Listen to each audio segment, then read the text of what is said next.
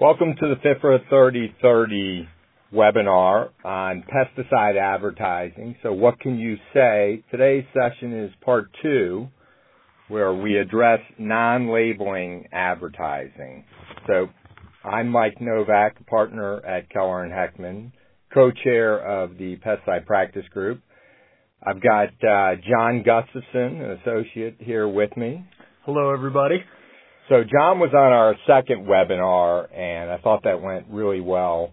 Our goal today is to keep this within 30 minutes and to give you simple and straightforward, useful advice on what you can say in advertising. And so maybe unlike last month where we went a little long and talked about the label and labeling, this month, part 2, we're going to tackle other advertising. So this is anything that's not a label or labeling that you're making claims on for your pesticide product.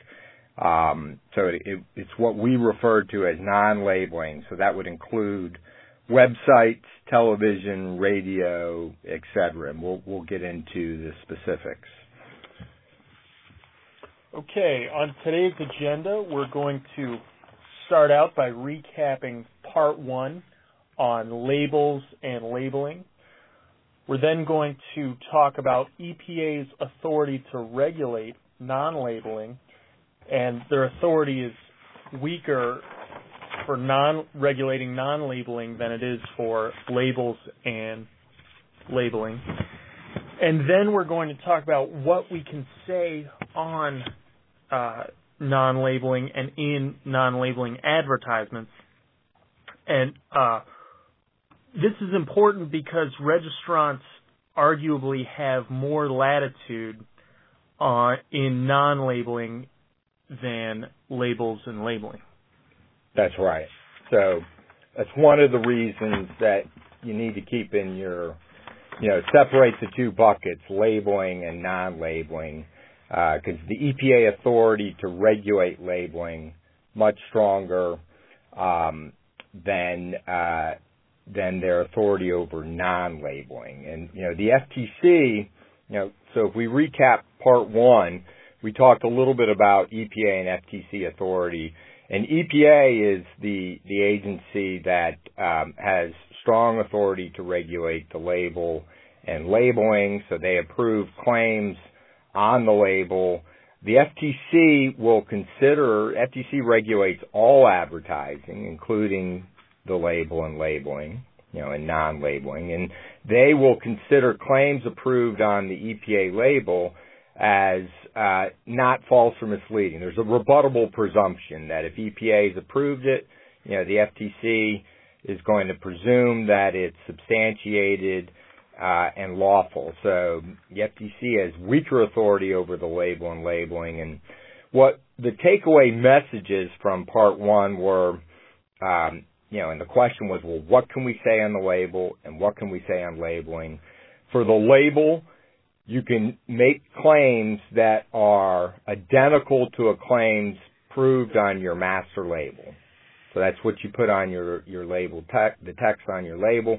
There are some minor exceptions that we talked about. PR Notice 9810 includes non-notifications, and then there's a little wiggle room with respect to fonts and placement, the order of text for the commercial label vis-a-vis the master label. But otherwise, the claim must be verbatim from the master label.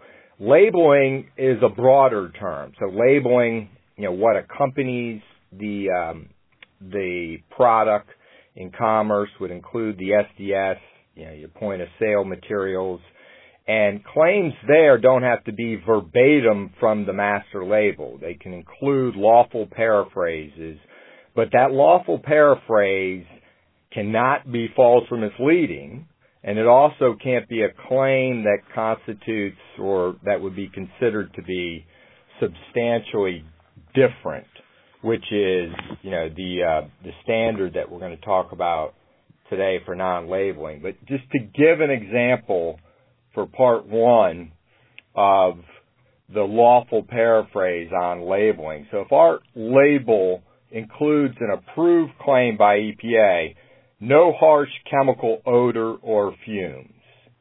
That's on our master label. It's part of the marketing statements approved on the master label. We can put that claim on our label, our commercial label, but it's got to be verbatim.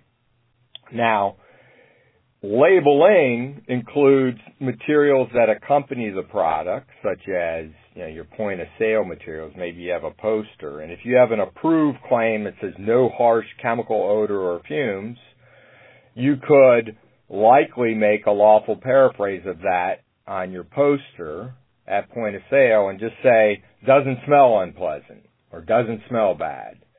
Our product with not an unpleasant smell. Now, so that would not be, doesn't sound like it's misleading. It doesn't differ, but it's not the exact claim that's on the label. Now, if you revise that to not a harsh chemical, gentle, and, soft for use, then you may be getting into the area of, the claim that was approved was no harsh chemical odor or fumes. I'm now saying my lawful paraphrase is not a harsh chemical, gentle, and soft for use. EPA may consider that paraphrase to be a misleading claim and that it misleads or leads you to believe the chemical may be safer than other chemicals. So that wouldn't be a lawful paraphrase. All right, so let's get into non-labeling. First, to understand what is included in non-labeling, we have to look at the definition of labeling under FIFRA. So FIFRA defines labeling as the label plus written materials that accompany the pesticide at any time, or written materials referred to within the labeling. So I'm sure you're noticing that the word labeling is in the definition of labeling, and the reason for that is just to say that if labeling references non-labeling material, that non-labeling material becomes labeling. So you can think about this as two buckets: what comes with the pesticide, the label and the labeling that accompanies the pesticide, and then everything else. But the labeling that comes with the pesticide can pull material out of the other bucket by referencing it. So if we have an SDS that comes with the pesticide, and the SDS says on it, for more hazard information on this product, go to this URL, and it has the URL on it, EPA would then consider that website to be labeling. All right, so we're talking about labeling because EPA has stronger enforcement authority to address labeling, and we know that everything that is not defined as labeling is considered non-labeling, and there's weaker authority for EPA to enforce in this area, and we're going to get to that enforcement standard.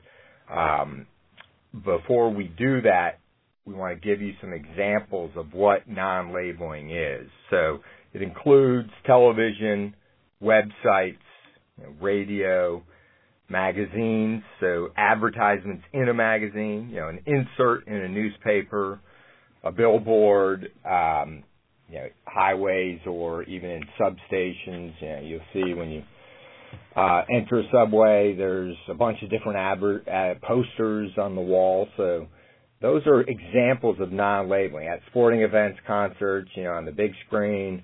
So all of these materials, they don't accompany the product in commerce, and so they're actually not subject to the misbranding, false and misleading standard because they're not labeling.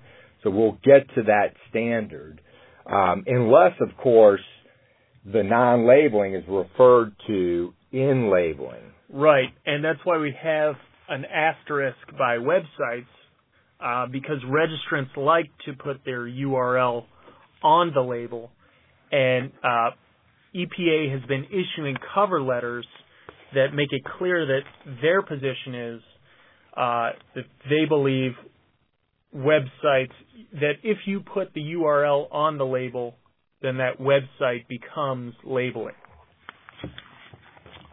That's right. And so let's get into the standard that EPA uses to enforce against non-labeling.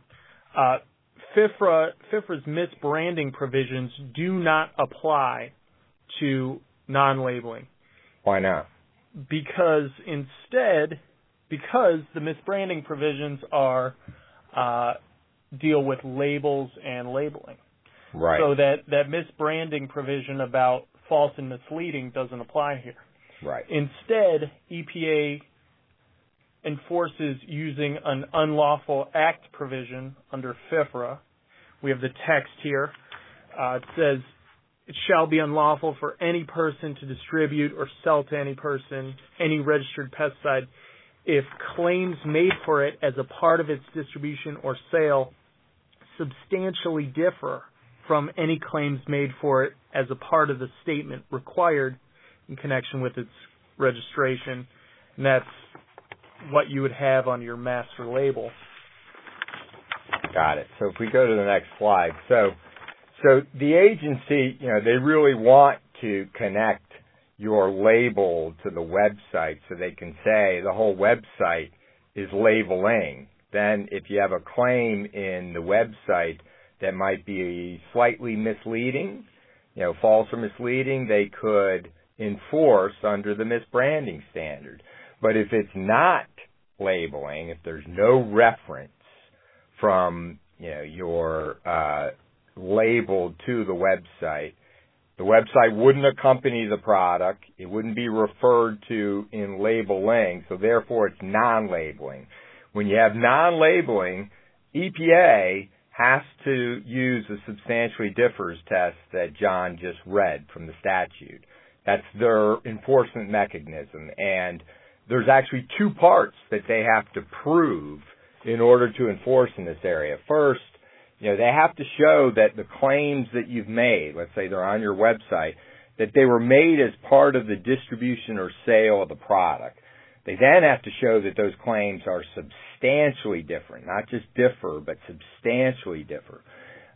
So with respect to claims being made as part of the distribution or sale of the product, in the Microban case, the EAB determined that what that means is either there's been an offer to sell the product in the advertisement, or EPA has proved a nexus between the actual violative claim and the sale of the product, meaning that the purchaser was induced to buy the product by, the violative or claim. So if a registrant, we've seen registrants put not an offer for sale on an advertisement, and if they do this, EPA would have to prove that despite that disclaiming language, the registrant really has made an offer for sale, or that, as Mike said, the buyer was induced to purchase the product as a result of the ad's claims. Exactly. So they would have to show that, and then they have to show that the claim that's made is substantially different or substantially differs from a claim that's been approved as part of the registration. So all of this is a lot more than just saying, hey, it's a little misleading. Your claim seems a little off, as I was mentioning with the odor control. It's not quite the same, and so that paraphrase is misbranding. For non-labeling, they got a much tougher standard to meet. So if we go to the next slide, substantially differs. They can't just say, well, it differs. It's not the same as the claim that you got approved on your label. They have to show that the claim is substantially differs.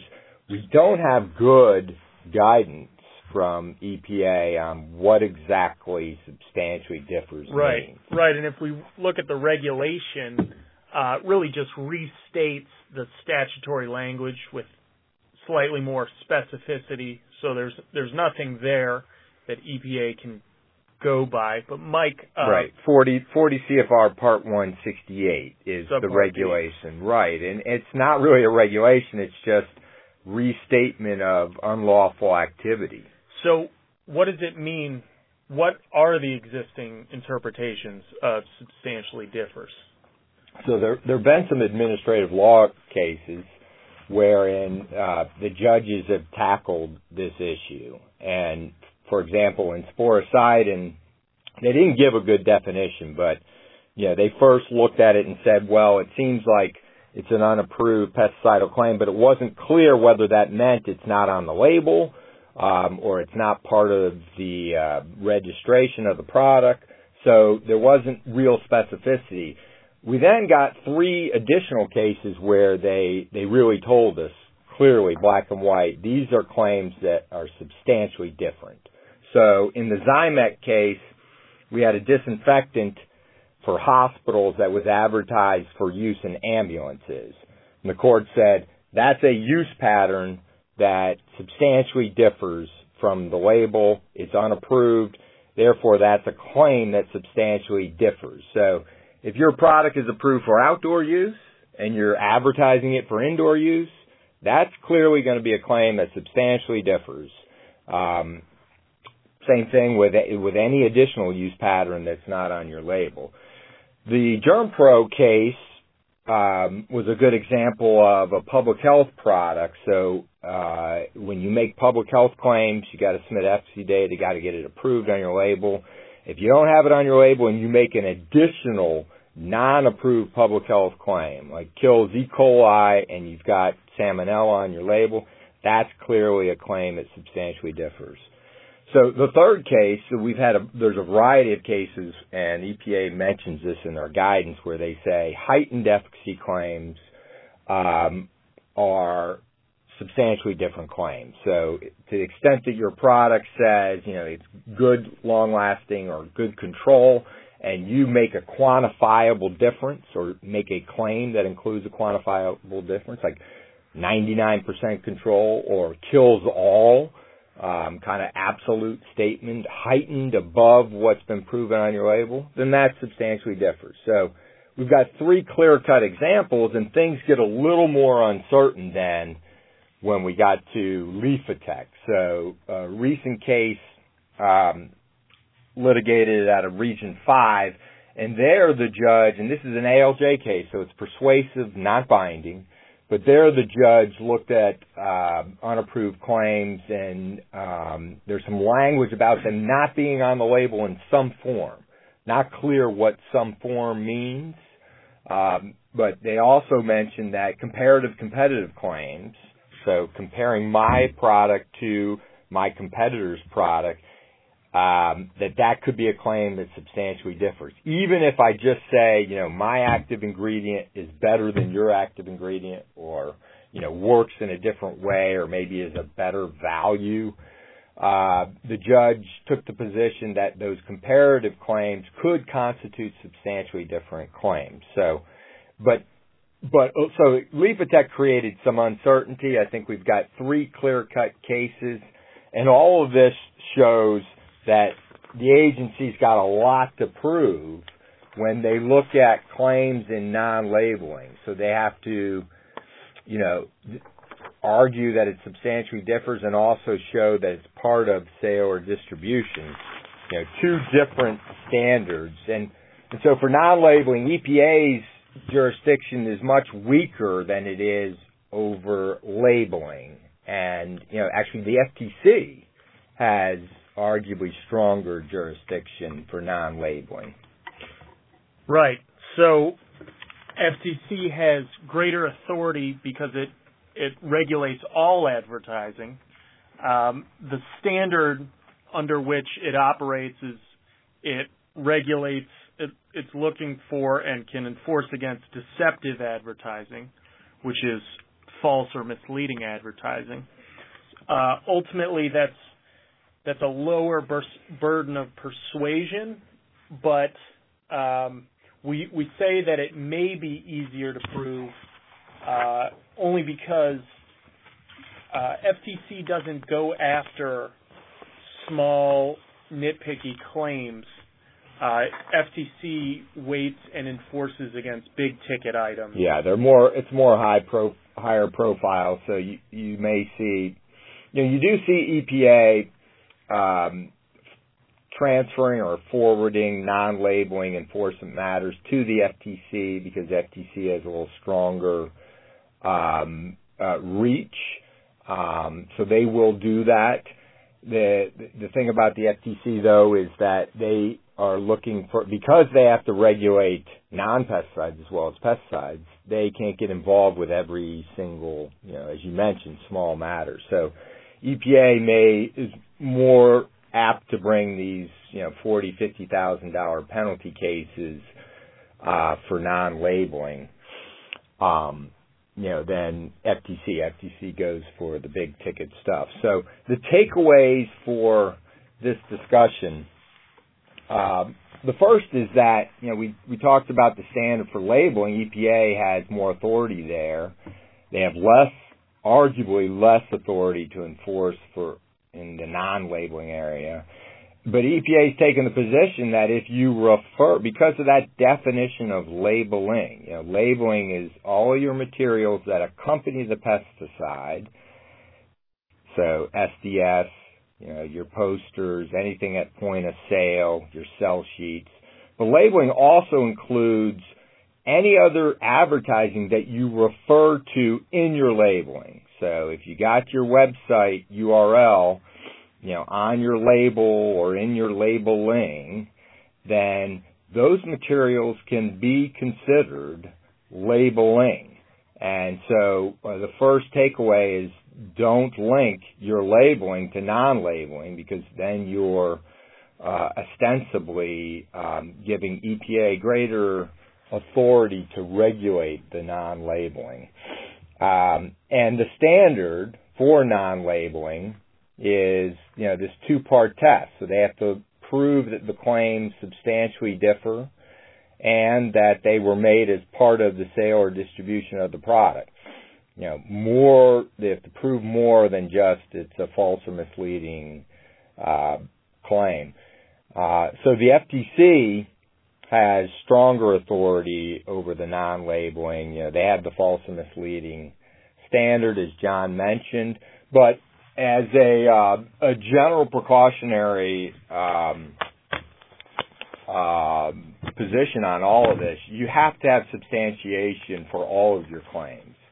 So that means data supporting all your claims is required. Even those on your label that you've gotten approved at EPA, you need data in-house to support, as well as your advertising claims on something that's not on your label, like in labeling or non-labeling advertising, TV, radio, etc. We advise you to have substantiation for all of those claims. So I think we have some time for questions, but first we just wanted to show our other 30/30s. We've got an OSHA 30/30 coming up on May 30th. And a TSCA 30/30 coming up next week on May 9th. So if you want to send in your questions, have a few minutes to answer them here. We'll just wait on that. Yeah, and with respect to getting your label claims approved, you do have to, even if you don't submit data to EPA to get the approval, you have to have data in-house. So we see often Me Too registrants will copy a competitor's label and get the product approved, and then just assume that, well, if our competitor made this claim, when you go to Me Too, you have to have exact same label, exact formulation, exact data. And so they copy the label identically with all the marketing claims and assume that because the competitor said the product will do X, that means it will do X. That is not a lawful defense to an enforcement action. So you need substantiation data even if you have a Me Too product, for all of your claims. Now, sometimes substantiation data can be just science literature. Other times it's got to be actual controlled studies. All right, so it looks like we have a question here. So what are the guidelines around providing technical information on a product that is pending registration? That's a really good question. So it's hard to tell exactly what if you can go back to that, so there's a couple points here. One is that if your product is pending registration with EPA, you actually cannot be advertising it technically, because what FIFRA states is that you cannot sell or distribute a product until you're registered, unless you're exempt. And sell and distribute includes offer to sell, which presumably includes advertise. So there's some discussion of this in the preamble to the rule at Part 168, and so you can make kind of these. There's a little risk in doing it, but you can say coming soon, not an offer for sale, but there is some potential for risk there. So you need to wait until you're registered before you're actually out on the market in public advertising the products. So with respect to, can you make claims about that technical information that's related to the product but maybe isn't on your master label? I think, let's say it's in the red, and let's say it's just, glyphosate is a certain color, or glyphosate is a type of active that has been around X years, or as long as that information doesn't relate to efficacy and safety, if it's not on your label, you could argue it's part of the registration statement, and if it doesn't imply something that's false or misleading within the 15610 regs, you're probably in good shape there. But keep in mind, you got the substantially differs and false and misleading prohibitions to deal with. All right. So next question is: are links within a website considered labeling? For example, the label includes a reference to www.abc.com. Are all sublinks also labeling? Great question. So first, let's revisit if the label or labeling that come with, and that's materials that come with the pesticide, if they refer to the website, then the website is labeling. And that's a great question. EPA has considered the entire website to be labeling after that one reference is made. So you risk having that whole domain then be considered labeling. Right. And we could talk about this. We could talk about this for a long time. So EPA's put that position in their cover letters and said, you put the URL on your label, we consider the whole website to be labeling.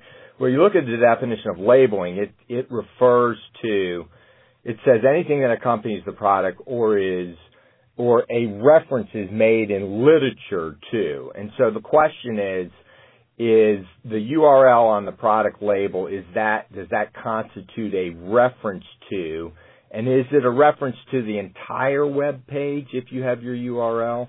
I could argue that, the URL is just an identification piece of information, kind of like your company name and address and telephone number. It's just there to go find out if there's problems. Now, if you said on your label, please see our website for more information about this product, then maybe that's more strongly considered labeling. So the point I'm making is EPA takes this position. There's arguments against it. It's not entirely clear, but there's risk given that EPA believes that your whole website is labeling. Okay. So that's all we have time for? Well, we have one other question very quickly. So DPR has made made it known that they're checking websites for compliance. Is that acceptable even if the URL is not on the label? So DPR and EPA have the authority to scrub websites. They do it all the time because it's an easy way to check compliance. And so EPA obviously has the substantially differs if the website is not labeling. That's their lens for enforcing. DPR has a false and misleading provision that goes to advertising in the California Food and Ag Code. So DPR actually has stronger authority to regulate pesticides registered with the state of California. Now, if your website says not for sale in California, not yet available in California, you are not selling and distributing in California if you haven't registered there just yet. And so you could advertise in the other states and exclude California. That's a good way to get them out. So last question, what if it's EPA registered but not registered in all the states? So that's kind of tangential to what I was just talking about. So once you get registered with EPA, you then have to register in all 50 states. 48 states usually go quickly. New York and California take longer. And so can you roll out your product on your website and start advertising it if you're not registered in New York and California? And the answer is yes, if you're not making an offer to sell it into New York and California. So if you put on your website, not an offer for sale in California and New York, or not yet available in California and New York, or whatever state it is that you're not registered in. I mean, I would advise listing the states to be clear. Saying, well, we're not yet registered in some states, that may not be strong enough. All right, so that's it for today's session. We look forward to talking to you on our next FIFRA 3030. Thank you.